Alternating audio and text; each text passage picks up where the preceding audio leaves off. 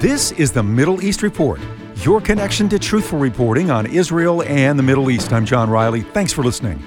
On this time of growing anti-Israel, anti-Zionist, and Jew hatred across our country, in governments, on college campuses, and even among some churches, there is one organization that is doing something about that. They're encouraging everybody to stand in solidarity with Israel and the Jewish people, and that organization is the Jerusalem Connection.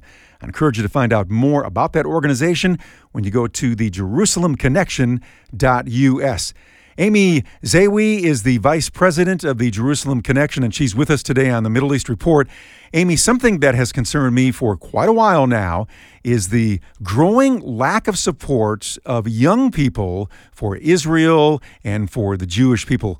What are your thoughts on that? What do you think is going on? If you get this feeling or this vibe from your pulpit, from your clergy, that Jewish people are incidental, they don't matter, or God forbid the denomination subscribes to, the deicide, that the Jews killed Jesus, the Jews killed God, etc., then you're going to have a negative feeling towards these people when you get to college and when you get into the workplace, or you're going to slough off if you see a celebrity say something bad about Jewish people collectively. You're going to go, it's not my problem, I don't care. But it should be your problem, you should care, because without the Jewish people, we wouldn't even have the Septuagint. We wouldn't even have the rich resources that Christianity relies on today for the authenticity of our Bible. You can't even understand the New Testament.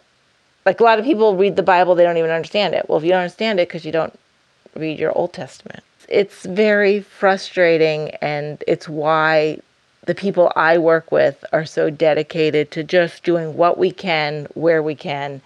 And what I think is happening is there's a lack of study of the Hebrew Scriptures, of the Old Testament in general, even among denominations or particular churches and universities that aren't necessarily teaching replacement theology, but their lack of addressing the role of Israel in the Scripture and what we can learn from the Hebrew Scripture. So that's one part of it. It's a lack of understanding of the reality of what God says about Israel and Jewish people. Couple that with a cultural tide of this social justice movement where the Palestinian cause has really taken a strong foothold. That narrative creeps into other college campuses where Israel is the oppressor. Israel's an occupying, colonial occupying force in the land. And they're buying into that without knowing even the truth about what happened, in the last 150 years, why there was even a resurgence of Jewish people in the land of Israel to begin with, and why so many European Jews started to go to Israel and repopulate it in the late 1800s. Nobody knows the reality of that history. It's just being omitted. It's omitted from secular history courses, and it's being omitted from Christian schools, their history courses. So that's just plain real history that they're not teaching completely and with care. And then amongst the Christian community, I think it's a lack of attention to the Hebrew Scriptures, and even what the New Testament tells us about Jesus' own words and Paul's writings about the role of the Jewish people, the role of Israel. You can find out more about the Jerusalem Connection when you visit the JerusalemConnection.us. The JerusalemConnection.us.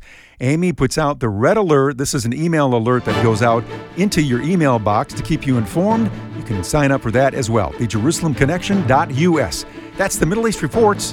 I'm John Riley. Thanks for listening. Download a podcast of the show from AFR.net.